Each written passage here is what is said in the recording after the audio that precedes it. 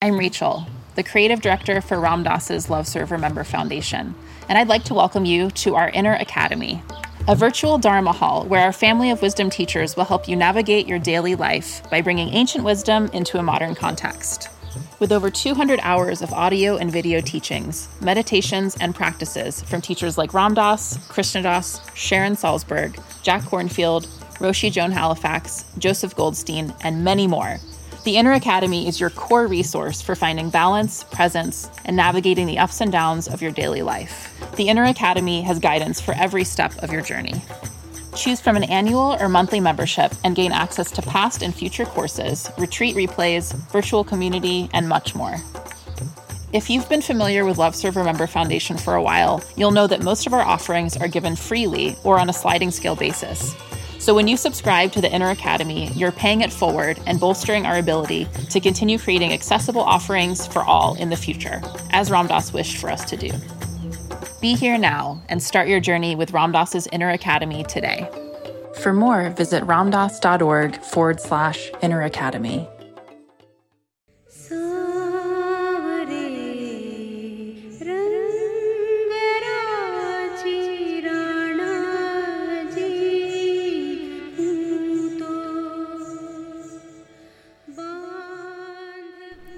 Hello and welcome to the Shakti Hour, a podcast on Ram Dass's Be Here Now network, where I speak with women about their personal experience on the spiritual path. My name is Melanie, and today I'm sharing an interview with author Michaela Haas. Michaela and I met over a year ago at the Maui Ram Dass retreat and spoke not long after that, and these files disappeared and I rediscovered them this week on a hard drive, and I'm so happy that they were found so I can share this conversation with you. Michaela is the author of 3 books, Bouncing Forward, Dakini Power, and Crazy America. We spoke mostly about Dakini Power in this interview because we had met through Lama Siltram Alioni, another Shakti Hour guest. And so for those of you that joined in this summer with the Shakti summer reading and got into Lama's book, Wisdom Rising, you might find Michaela's book, Dakini Power, a nice complement to that, to learn more about Dakini wisdom and hear from several leaders in Buddhism that are women over time that Michaela interviewed for that book. So please enjoy this conversation with Michaela Haas, and please do continue to subscribe to the Shakti Hour on iTunes and leave us a positive review if you like what you're hearing. You can also join in on the Shakti Hour Patreon page at patreon.com/Shakti Hour and help us to fund our upcoming sacred music series, which is going to be super cool, coming out next month, along with some new and upcoming series we're producing on sacred earth and climate change, and getting into some deeper issues around the feminine in spirituality as it's expressed in our world and our culture. Thanks so much for listening, and now please enjoy Michaela Haas. So what was it that really was the motivation for creating this book, Dakini Power? What drew you into making an entire book around this subject? The motivation was because I went to study Buddhism in Asia, and especially in India and Nepal, to learn the Tibetan language and learn Sanskrit and learn more about the philosophy and meditation. And after a few years of studying, I couldn't help but notice that all the teachers I met were men. And it's often said, in Tibetan Buddhism that there's really no difference between men and women when it comes to the spiritual path. But if that is true, well, hello, where were all the female teachers? So I met female translators and lots of female students. I met wonderful nuns. But on the throne, in the monasteries, and the teachers, for instance, at the library in Dharamsala, where His Holiness the Dalai Lama lives, they were all male. So I started to seek them out. I started to look for them. And I found that, of course, they existed, but they're just not as much in the limelight. And part of that was maybe their own instinct to spend their time in retreat or focus on their own students. They didn't necessarily seek a lot of public attention. But part of it, I think, is also, the structure. And anybody who's traveled through Asia knows that, women just don't have the same place in society. And so, that's a very interesting question. Well, is it different to be on the path as a woman or as a man? And I do think that it's really useful and helpful and inspiring to have female role models. And that's why I sought them out, and that's why I wrote a whole book about them. Because Dakini Power, in one way, it's dedicated to 12 women who were really instrumental in bringing Buddhism to the West. But also, I think it's really a sea change that's happening with more women teachers teaching in the West and in the East, and inspiring a different group of students also. Do you think that has to do with an evolution of consciousness in general, or the shifting of patriarchal systems, or more and more students who are willing to ask that question? I mean, why do you think that shift is happening now? For a lot of reasons. I mean, for once, a lot of the Asian teachers now teach in the West, and so they meet a lot of female students. And oftentimes, especially in Buddhism, a lot of the centers are run by women. It's women who organize everything. It's women who do the finances and the driving and all of it. So I've met several Asian teachers, more traditional teachers, who told me that it was actually in the West that they met very educated and eloquent female students for the first time. And Tenzin Palmo tells the story when she got to present, she's very engaged in the empowerment of nuns, when she got to present her cause for full ordination in Tibetan Buddhism, which doesn't quite exist yet, in Dharamsala, to the heads of the different Buddhist lineages, different Tibetan Buddhist lineages. They actually said, wow, this is the first time we are meeting Western nuns who are so educated, completely fluent in the Tibetan language, so well versed in philosophy. So I think because a lot of the Tibetan nuns traditionally, they just did not have access to good education.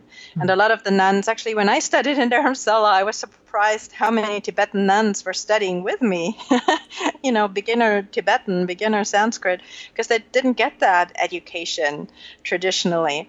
And so it's changing because women are getting more access to education and they are being more empowered.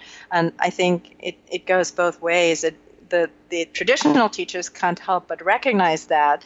And in a way, they're also a little bit forced to recognize it because women play such an important role in Buddhism and other spiritual traditions in the West.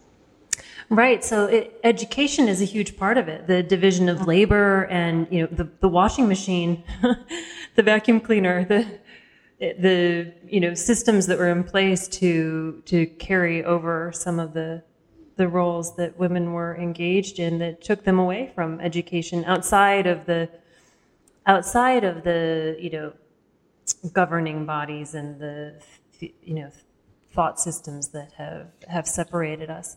So that's that, and also a lot of the women I interviewed for Dakini Power, some of them are traditional Tibetans. A few of them did grow up in Tibet, but a lot of them are Westerners, and so when they became nuns, a lot of them didn't quite know what they were getting into. And then like Tenzin Palmo tells the story, when she realized that the nuns always had to sit in the back, no matter how senior they were or how accomplished they were. It's just the youngest rookie monk would get to sit in front of the most senior, most accomplished nun. As a Western woman who grew up in the West, they're like, well, hang on a minute. Why? Why does that make sense today? And Tenzin Palmo tells the story of when she first started studying in a traditional monastery in India, the monks would get much more teachings, and she would be excluded from some of the deeper conversations and teachings just simply for the fact that she was a woman. And I don't think it's a coincidence that she's the trailblazer now, who started her own nunnery and is so active in advocating for the empowerment of nuns. It's almost like it took a Western woman who who kind of refused to go along with the traditional seating arrangements that are really much more than just seating arrangements. It's really about access to the teachings and also the resources. We need resources to practice. So that she embraced that role, I think it's kind of symptomatic. And she was actually the very, very first female Buddhist teacher I met when I was studying in Dharamsala, and she made a huge impression on me. Is she the one that talks about messing up as a woman and how she really... Is that I had written that quote down. She's the one, most people know her from Cave in the Snow. She's the one who spent 12 years meditating in a cave in the Himalayas by herself. Uh-huh. She's from London originally. Uh-huh. She's British, and went there as a young woman and fell in love with the Tibetans, started helping with a refugee camp in North India, and then met her teacher there, Kamto Rinpoche, and followed him and decided to take ordination. And she was one of the very first Westerners to take ordination as a Buddhist nun. And at one point she lived in Kamto Rinpoche's monastery with 300 monks and describes that as much more challenging than anything else she had ever done. She says spending 12 years in a cave was a piece of cake compared to that, just for the fact that she wasn't allowed to participate. So she felt very, very lonely despite living with hundreds of other people. And out of that experience came her activism to fight for the full ordination for Tibetan nuns. And that's something, Buddhism always has this image in the West of being open and everybody has the same access. But traditionally, that's really not true. And so she started her own nunnery, and I went there a few years ago and interviewed her there again for the book. Where she only hires female teachers, so it's not she changed the traditional role model. She invites learned nuns to teach her nuns so that they see it's possible. Because oftentimes when you talk to the Asian nuns, they say, "Oh yeah, of course men know more, and of course they're smarter, and of course they're more intelligent." And Tenzin Palmo says, "Of course they're not. They just were given more education. They just had more training, and you can do it too." Wow. Yeah. Right. That belief system is within so many of us still. Yeah. Regardless of gender. Well, hopefully in the West, not so much, but I've come across it a lot in Asia, and I don't blame them. It's just what people know, but I think it's also time to change it. So backing up a bit, your story of how you actually came to Buddhism is quite interesting, and just in this idea of reaching the throne, reaching the seat. Mm-hmm. Your career, you had kind of reached a pinnacle moment in your career, as far as I understand your story. I'll let you tell it a bit more. And then from that viewpoint, we're able to look and see what was missing, maybe, or look and see where you had come from. What happened there? Can you tell us that story? Well, it's kind of funny because a Buddhist teacher once told me, he said, people either come to Buddhism out of suffering or out of happiness. And in my case, I'm a journalist, and I was quite successful early on. When I was in my early 20s, I already had my own TV show in Germany, and I had a great job as a reporter for a nationwide newspaper. And I was living in Munich at the time, and I loved all of it. And it was exciting, and I was busy and successful.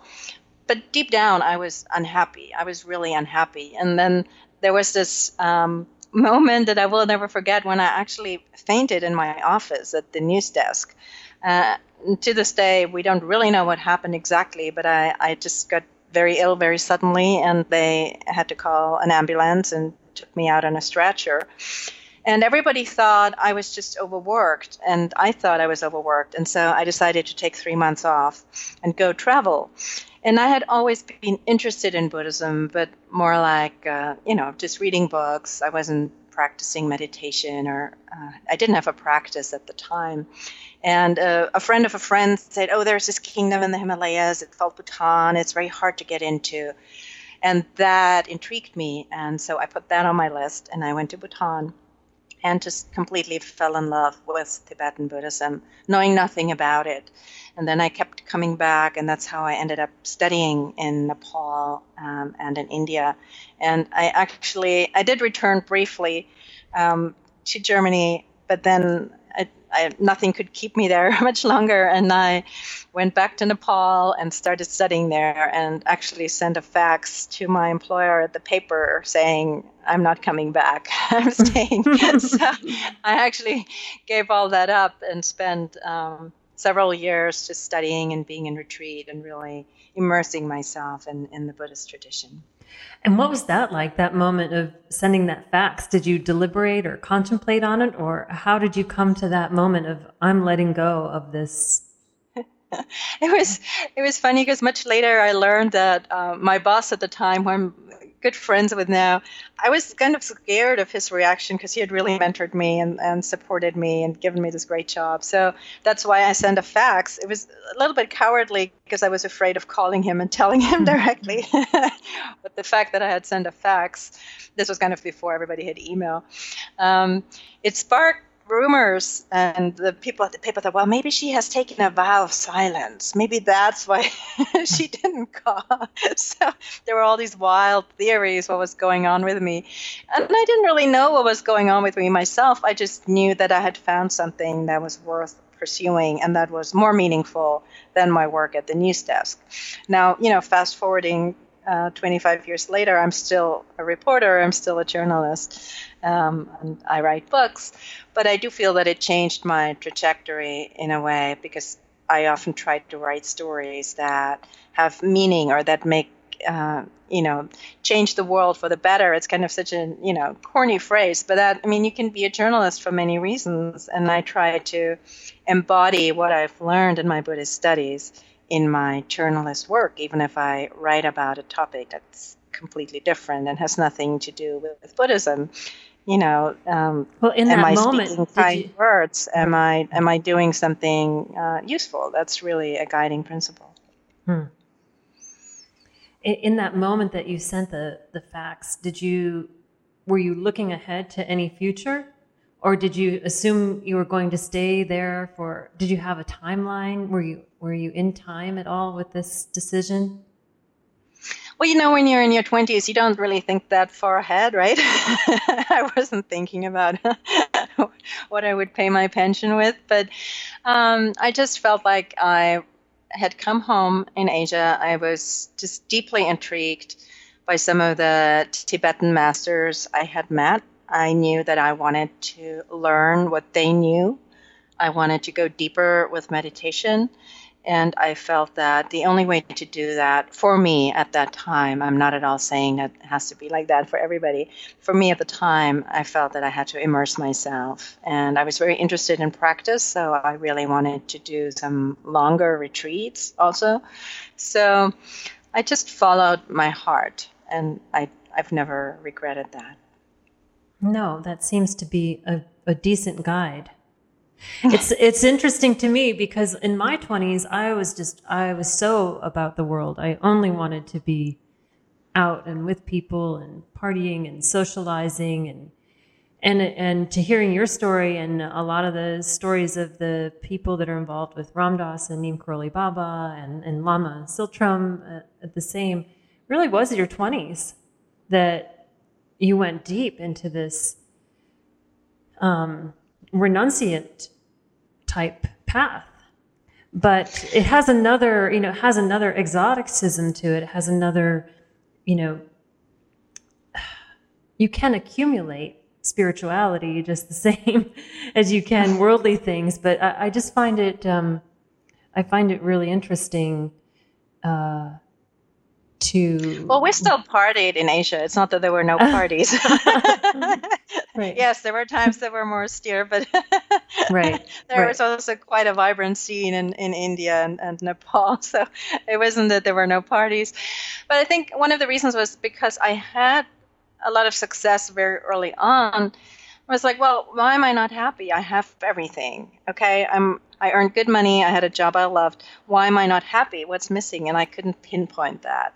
And when I met some of the Tibetan masters, it was the other way around. I'm like, well, these people have had such a hard life. They've lost everything. They had their families taken away from them, their homeland.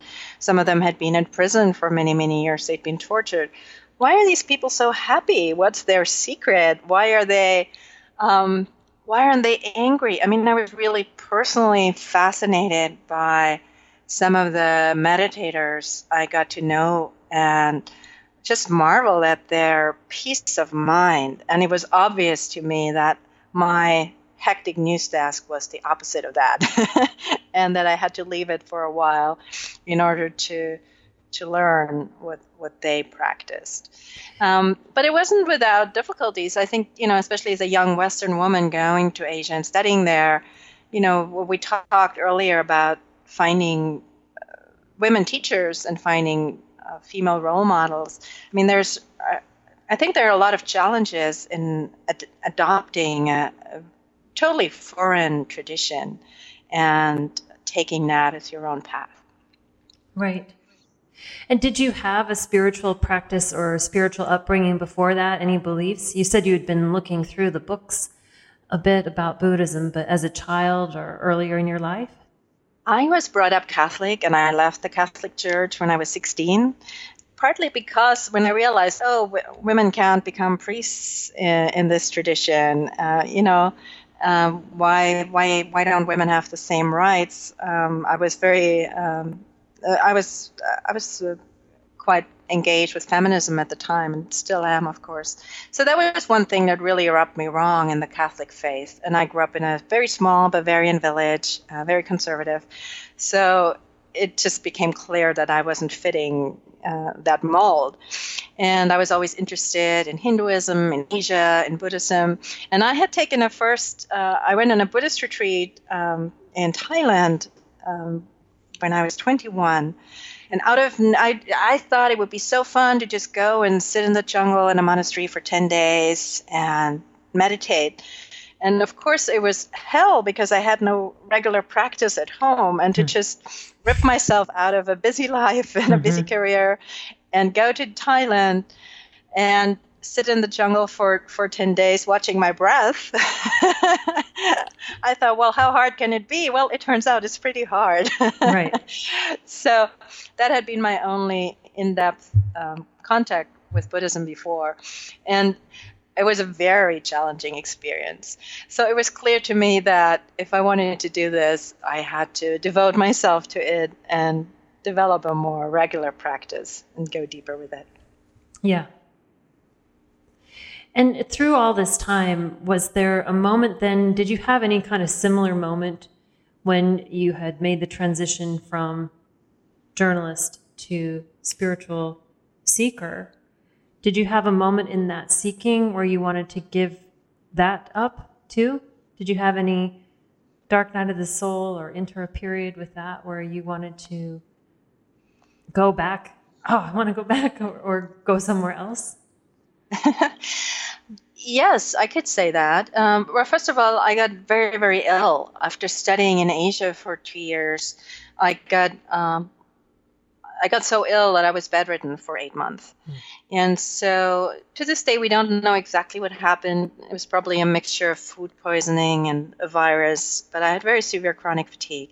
And so I went back to Europe and thinking I would get, proper medical care there. But it was really, really hard because they couldn't quite find out what was wrong with me. And I was so extremely exhausted and ill, I often couldn't leave my bed. So that was really my dark night of the soul, because by that time I had been studying Buddhism for a few years. And I found little support in the practice. And I think I made the mistake that a lot of people make when we get first attracted to a different spiritual tradition. I was kind of a good weather meditator. I was looking for happiness and joy. And of course, that's that's to be found in meditation, but also, a lot of stuff comes up, and I wasn't really equipped to deal with that yet. So that was a real challenging period. And then also, partly through the research for Dakini power and connecting with other teachers, I do find it very challenging to this day that also in Buddhist communities, sexual abuse is happening, unfairness is happening. I've always struggled with the strong hierarchy in Tibetan Buddhist organizations, and there are some things that I've learned in some Buddhist communities about how money is used. It's so tempting to think, as I did when I first entered this tradition, that everything would be perfect and everybody would be kind to each other and be honest. And that's not the case either. So yes, I did encounter difficulties, and that's also, I think, partly why I wrote Dakini Power, because I wanted to speak to these women and find out how they had dealt with these challenges. Because it was clear to me that I wasn't the only one. And so I wondered, well, how did they respond to, finding out about sexual abuse within Buddhist communities? How did they deal with the somewhat unfair hierarchies that are still going on to this day? How do they stay on the path? Why are they not leaving? What can I learn from them? And I did find that. I found it very, very inspiring to talk to these female teachers who'd been on the path much longer than me and who were really, I think, honest and outspoken about their own challenges.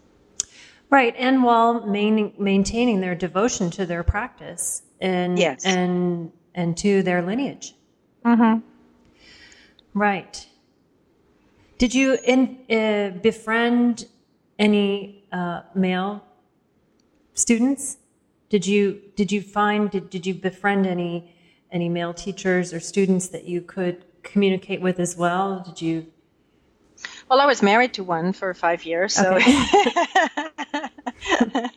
Yeah. I mean, I have many male and female Buddhist friends, and a lot of them are teachers. Yeah, I think men see it too now. That there is really a sea change that's happening in the Buddhist communities in the West, and I think they're actively supporting that. I think it's, why wouldn't we? There's this beautiful potential of millions of female Buddhists who are bright and active and motivated, and why wouldn't we give them the same access to the teachings and the practice? So I think it's happening. Maybe not as fast as I would like, but it's definitely happening. Right. So you found you could not only communicate with them about your experience as a practitioner, but that over time it was growing that you could also communicate with them about your personal experience as a female practicing in this tradition. Yeah. Absolutely. I mean, Lama Tsultrim Leone is someone you've spoken with her for your podcast also, and she's also someone who went deeper with Buddhism after realizing that there wasn't really a path for her as a mother within their tradition. Because I've heard male teachers say, oh, well, you can practice when the children are grown up, or stuff like that. And female teachers, I've never heard a female teacher say that. They say you can always practice. You can practice with your child. You can practice at your job. You don't have to wait until you can be like the yoginis in the ancient books and go away to a cave for many years. So to incorporate this, motherhood and just our femininity into our path. That was the conversations with Tsultrim Leone have been extremely helpful and wonderful, and other teachers like Tenzin Palmo I already mentioned, or Joan Halifax is in the book, who's such a fierce female teacher, very outspoken and so engaged in hospice training and hospice work and being there for the sick and dying. So I never like to generalize, but I think maybe, the women in Buddhism, they are more what inspired me was that they are so willing to put themselves on the line and to be there for others and not to be afraid of starting something new, like Lama Tsultramalione did with her wonderful Tara Mandala Center in Colorado, where she's really pioneering, bringing in Native American traditions together with the traditional Tibetan Buddhist teachings. And that's such a question that I'm so interested in, is, how to preserve the core and the essence of these ancient wisdom traditions, but also making them work for us now, here. I live in Los Angeles now, such a huge city with so much traffic. So not all the teachings that were written in caves thousands of years ago necessarily make immediate sense where I live now, but I have, I'm trying to make them make sense. And that's, I think, the path for us who've decided to follow this tradition, who is living under such different circumstances. Yeah, you said you bring up that word fierce, and that it seems to be part of the Tibetan Buddhist tradition. It does draw such a clarity, and it is rigorous. And that the fierceness, it makes sense to me that then the sea change would be coming from this tradition, from the women in that tradition, because they're literally being trained to be clear, articulate, fierce, warriors, And that's what the Dakini is, and that's one of the reasons I called it Dakini power, because the Dakini is somewhat a mythical figure, but also, she is strong and sensual and fierce and powerful. She doesn't take any nonsense, and a lot of the women I've met for the book, they're like that. They're very compassionate, very sweet, very smart, but I wouldn't want to get on the wrong side of them, to be honest, because they do have that fierceness and that power. Someone like Khandro Rinpoche, who is one of the youngest Tibetan female teachers, who's teaching a lot in the West, she's fierce, and it's impressive because we don't often see that in a female spiritual teacher quite like that. Yeah, in your book you write about the Dakini. Ultimately, the Dakini defies gender definitions. To really meet the Dakini, you have to go beyond duality, right? Skygoer, space dancer, the ethereal awakened ones have left the confinements of solid earth and have the vastness of open space to play in. Yeah, that's how she's defined. She's this figure that you really can't pin down, and all these definitions. She's called a sky dancer. She's playful. She's seductive, but she's also, one of her main jobs is to cut through the ego and to cut through the nonsense. And so, I mentioned I grew up in the Catholic Church, and the only images of female practitioners you see there is like the, Mother Mary and the kind of very devout and demure personality, right?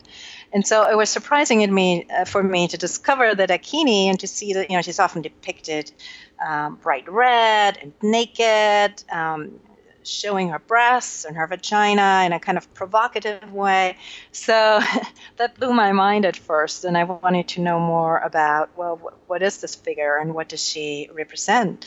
Yeah. And there are so many levels to understanding her. So I called the book Dakini Power because on an outer level, Dakini is a term of reverence for accomplished female teachers. So in that sense, it fits for the book. But it's so much more than that, because the Dakini practice is a practice where we work with our inner energies, with the breath and the chakras.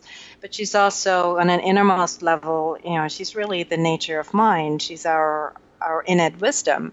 And in that sense, then she's genderless, because we all have that, whether man or woman, we all have the deepest wisdom in us. Right. And part of how this is written here is she appears in female form. Right? Exactly. So for each of us too, we're appearing in the form that we're appearing in, Yeah. for our own karmic or, personal journey, spiritual journey here. Yeah. And that, I do love the Tibetan Buddhist iconography and all these different images, and that kind of allows you to have a solid projection of what it is, a solid projected teaching, but it still is a projection. It's still a creation to embody the teaching that is, as you say, this innate wisdom that we each have, male, Right. female alike. Yeah. At the end of the day, we're working with our own minds. Right. But I think it's interesting because one of the reasons that, like Tenzin Palmo says, she couldn't really get too upset about being discriminated against as a woman, because we've all been men and women many, many times in past lives. So it's just, in this life, we manifest as women, but the next life it might be different again. So to accept this, ever-changing fluidity in a way, I thought that was, to have that awareness as a female teacher, to know it matters, but then on another level, does it really matter? Yeah. Well, so what do you think about this idea then too about the intuitive force? This idea that the feminine gets the understanding in a flash, and that the masculine gets it through a linear series of unfoldings. Yeah. How does that sit for you in your own experience? And I love all these stories. That's Tenzin Palmo talks about it like that. Women get it in a flash. And that's a lot of the traditional stories with the Dakini have to do with that. That very often in the traditional books, there would be this scholar who's been studying the philosophy for many years or even decades, who's this renowned author, nowadays we would say professor. And then he goes to the market and encounters this ugly old woman, and she provokes him and just completely blows his mind. And then he has to question himself, well, how much do I really know? Do I know the words and the texts, or have I really understood the wisdom? So many, many times the Dakini will appear to challenge our more rational notion of the world, and she will tear that apart. Or very often the Dakini will appear at times of obstacles when we're stuck and we need to move forward or break through some obstacles. And so that's where the fierceness comes in. So she's often depicted with a knife in her hand that cut through ego clinging, or cut through, because I think especially speaking for myself, I can get quite caught up in logical questions, or in question of, I love philosophical questions. And the Dakini always brings it back to, well, what's real? What do you really take for yourself? How do you make this work? And that's one of her main functions, I think, that I enjoy, is to bring out sometimes it's called crazy wisdom, but just the unconventional aspect that the Buddhist tradition also has. Right. It's such a nice balance. We've got these structures here, and then we've got this wild card. Yeah. That's gonna give it back. Basically, it's gonna hand it back to you. Now back to you. From the journalism desk, back to you. Yeah. Here you go. How are you gonna handle this? How are you going to respond to this moment? Yes. Yes, you've got your training. Yes, you've got your practice. And that's such a gift. Those things that we try to avoid, all the chaos that we try to avoid and plan and organize our lives around. That these moments of chaos, of unpredictability, of fierceness, they're actually, I hate to say this, to call this into my life right now, but they're actually these moments of great awakening, these moments of really drawing the energy into the deepest self. Yeah.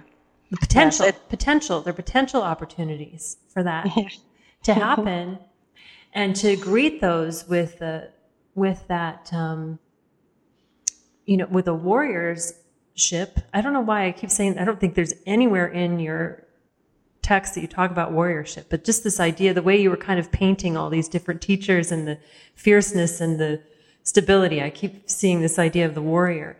And if you face that, you're ready for whatever it might be.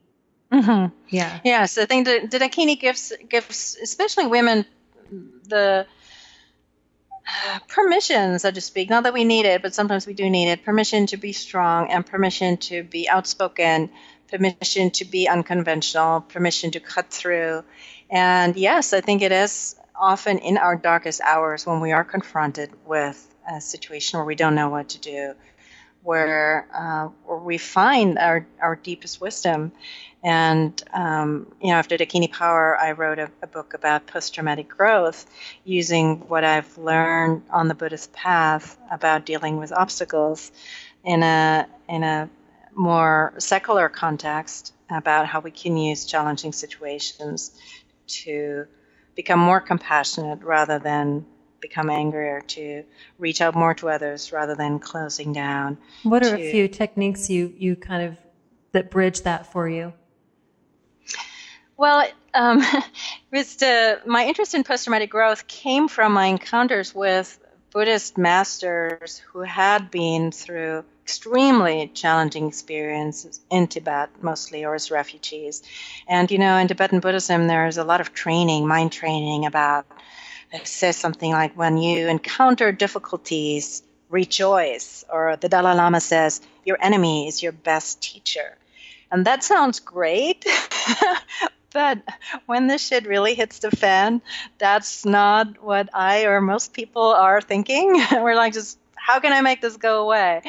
And so to work with that mind training, I don't know how people do it without meditation. I don't know how people do it without mindfulness training, without loving kindness practice, without self-compassion. And this is where, for me, Western psychology and my Buddhist training come together. And I was floored when I went to the American Army and went to their resilience boot camp training and found out that every single soldier today in America learns mindfulness meditation. Because the Army has learned about all these studies that are available now, how much meditation helps our resilience, helps staying focused, helps staying calm under stress, helps healing trauma. And so that's my favorite technique, so to speak, is mindfulness meditation, especially with that aspect of compassion and loving kindness.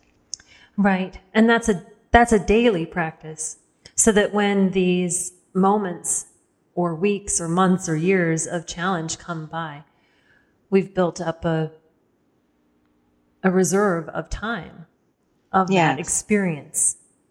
A reserve of strength, because I've learned that resilience is not something we're born with. It's like a muscle that we can train in, just like mindfulness or wisdom or compassion.